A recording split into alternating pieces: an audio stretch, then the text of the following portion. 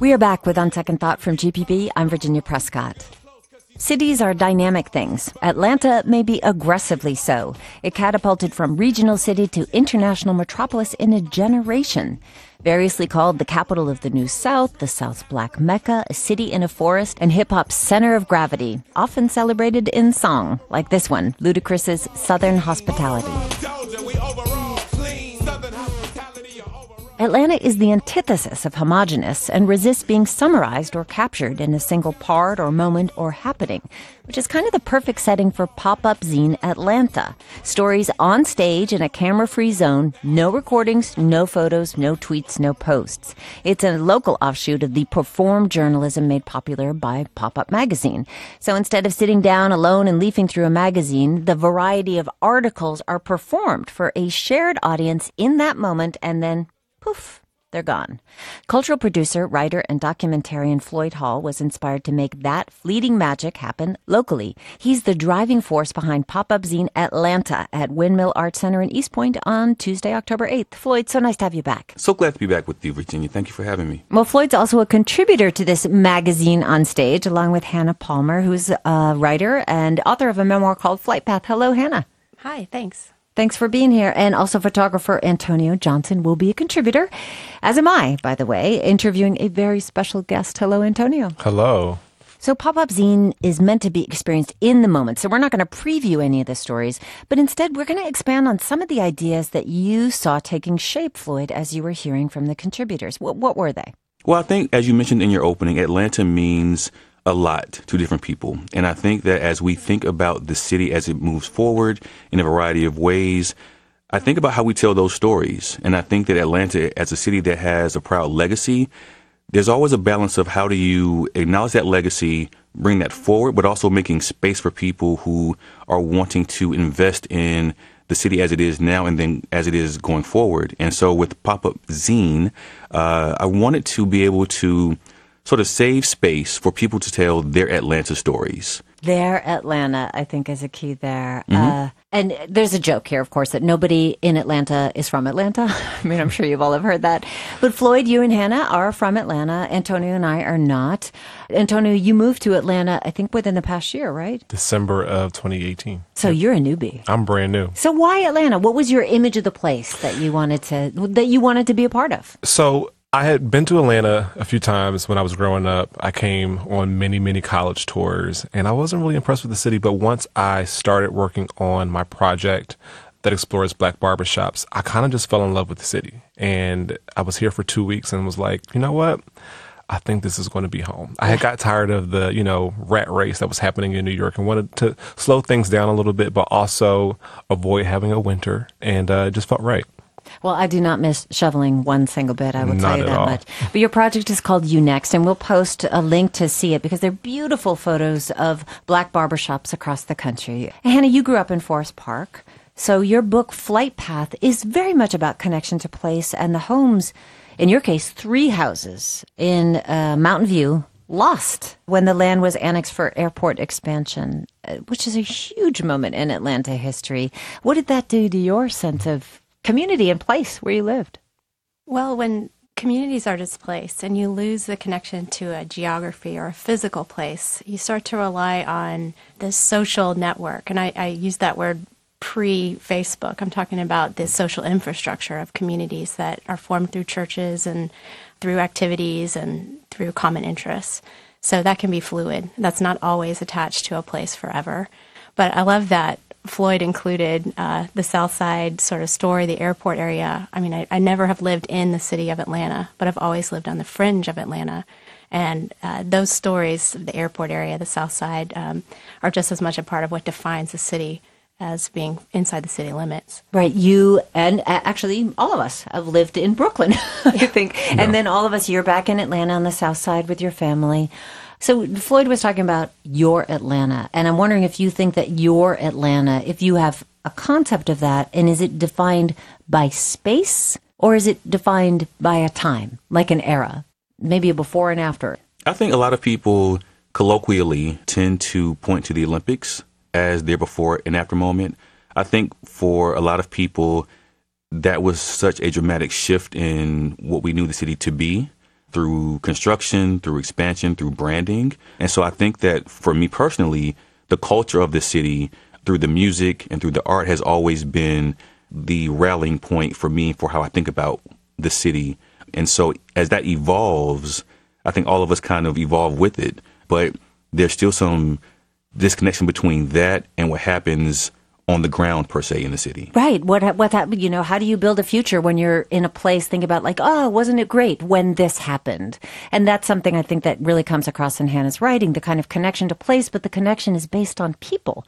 And for you, Antonio, you know, your photographs, it's like the human beings that animate a place, make a place. But I'm so glad you mentioned the Olympics, because I remember reading the architectural critic Paul Goldberger. He was writing about Atlanta just before the Olympics, and I pulled the little quote here. Only one aspect of Atlanta is truly Southern, and that's its ability to sugarcoat its ambition. Atlanta has manners, unlike, say, Houston. This city is not above trying to charm its way into the circle of major cities, but builds a mass transit system and one of the world's biggest airports just in case. So there's something a little snide and a little patronizing about that, but also a nod to being distinct from other places. So let's go to that push to host the Olympics. That was like saying Atlanta has arrived and crossed into this fraternity of big urbs. What did it mean to people living here? Hannah? I've been told that before the Olympics, when you were traveling, you had to say you were from Atlanta, Georgia. And after the Olympics, you just said Atlanta. And there was a better understanding of the city on the world stage. But back to your original question about is it a time or is it a place? I feel like by staying in one place for a very long time, I've watched the city change into multiple identities around me over time. And that's been a fun exploration with my family to see how we become part of the new Atlanta as it arrives every decade or so. So how about for you, Antonio? You came to a place that you'd gotten glimpses of when you were growing up, and then you came to settle. I mean, that's a big commitment. What does that place mean to you now? Atlanta feels like home for a lot of different reasons. One, because of what Floyd was mentioning, the influence of hip hop here. I've always felt really connected to it. But I've also, as I've gotten older, really wanted to find a place to put some roots down. And I don't know if it is the chicken at Busy Bees or the hospitality here. It just feels like home. We're talking about connection to place, in this case, the city of Atlanta, with my guests, Floyd Hall, Hannah Palmer, and Antonio Johnson. They and I will all be contributors to Pop-Up Zine Atlanta, which is coming up on October 8th. And there's going to be a real exploration there in many different ways, many different facets of what is the connection to place? What is Atlanta? There is this kind of trap of nostalgia we feel for a place that was. I mean, let's acknowledge for some people that's romanticizing antebellum Georgia. For you, Antonio, it might be the energy of Atlanta's growing hip-hop scene in the 80s and 90s that drew you here. But the thing about nostalgia is it's an overview. It's not detailed. And that sense is shifting now that we can pick up our phones and scroll through pictures of times and places we never could have known. How does that change our sense of place in the present and in the future? Well, I think there's a difference between nostalgia, memories, and history. And I think that how all of those things flow together depends on who's there to tell it. And I think that to your point about the Olympics and maybe that being a moment of coming together, but also maybe even division, I think a lot of people from that moment and forward have always felt like some people got ahead and some people got left behind. And I think there's always been this tension in the Atlanta area around who gets further ahead and who gets left behind. I believe that there's some underlying grappling with who gets to have a say in how we move forward. And a lot of that is rooted in, well, who gets to own the memories or the history to say, well, what should we look like going forward? And what remains of what we used to be that we should take with us as we move forward? Right, and how do you memorialize like Plunkett Town, Buttermilk Bottom, Blair Village, some of the places in your book that were just wiped out, Hannah? How much history do we need to know in order to be in a place? I know, where I live in East Point, we recently changed the highway signs from Fort McPherson to Tyler Perry Studios. And there was a moment of shock and then pride and excitement about what it's going to be like to, drive down the road every day with Tyler Perry's name over my head. So we see between street names changing and, new generations deciding what's worth memorializing. I find it a very exciting change. And I think I've become kind of suspicious of too much nostalgia around a history that was written to memorialize and celebrate the Civil War. So young people who are coming up and advocating for new memorials for lost places, I think we need to listen to them, and I'm excited to hear how they rebrand and rename the city around us. How about for you, Antonio, as somebody who's relatively new to the place, like how are you finding out about what was? Is it important for you to know the history? I think it's really important for me to know the history because I like to be a part of the forward progression that the city makes. So knowing what things were and how they got to be what they are now is really important to understand, but to also inform some of the work that I do as a photographer. But to Floyd's point, there's the history always contains like who was left in and who was left behind. Mm-hmm. So how do you get your history? Like what version do you listen to or look for? I look for all of it, the good, the bad, and the ugly. Like yesterday, I had a crash course in the whole public school fiasco. Having that crash course was interesting to me because education is something that I feel like everyone needs to have access to. And I don't think the South has always been really open to educating everyone. And that ordeal kind of shed light into what the issues were and how we can move forward with that. Well, this is something that's the relationship with history has come up into sharp focus. And, how do we memorialize? How do we sort of keep the past alive? But as you were saying, Floyd, make room for what's coming and not be afraid of it. I think we have to be willing to do the work, both the work of listening and diving deep or diving back to make sure that we are both acknowledging the rose petals and the thorns of what that was. In terms of history.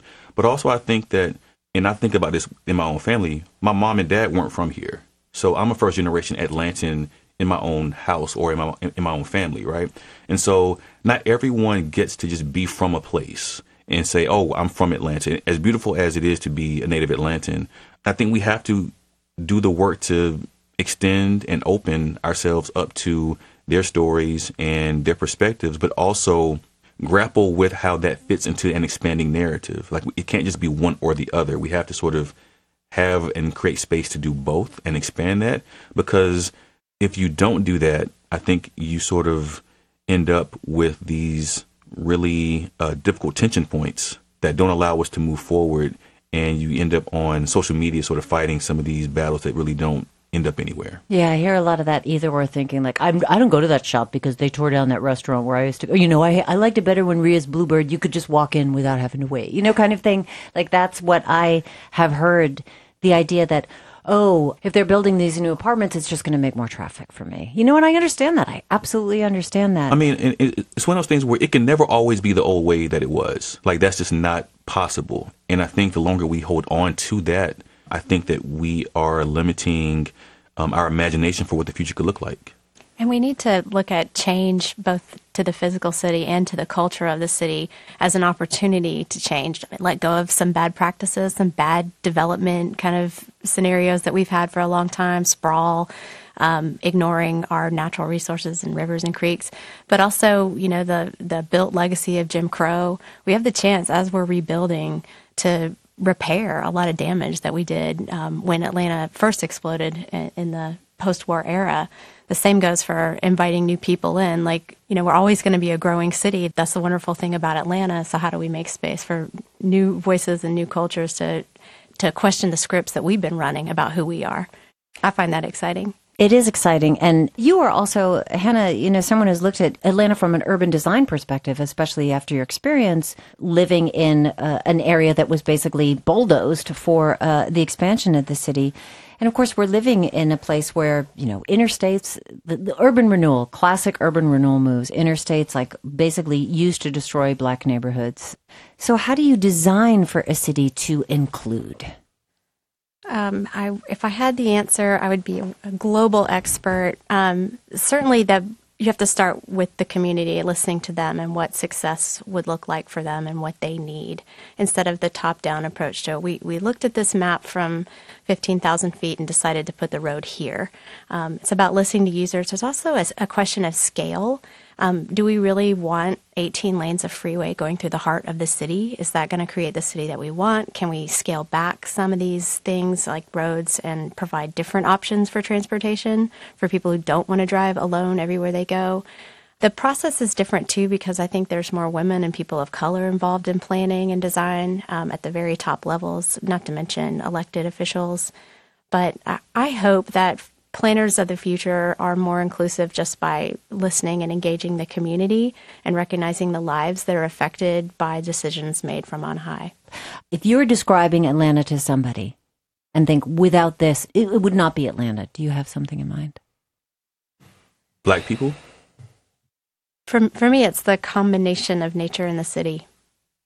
I'm going to have to echo Floyd. Black people is so, I love going to Centennial Park on Sundays and seeing all these little black kids playing the fountains. And they are just having so much fun, so much joy. And I feel like that sums up my Atlanta experience. Antonio Johnson, thank you so much. Thank you.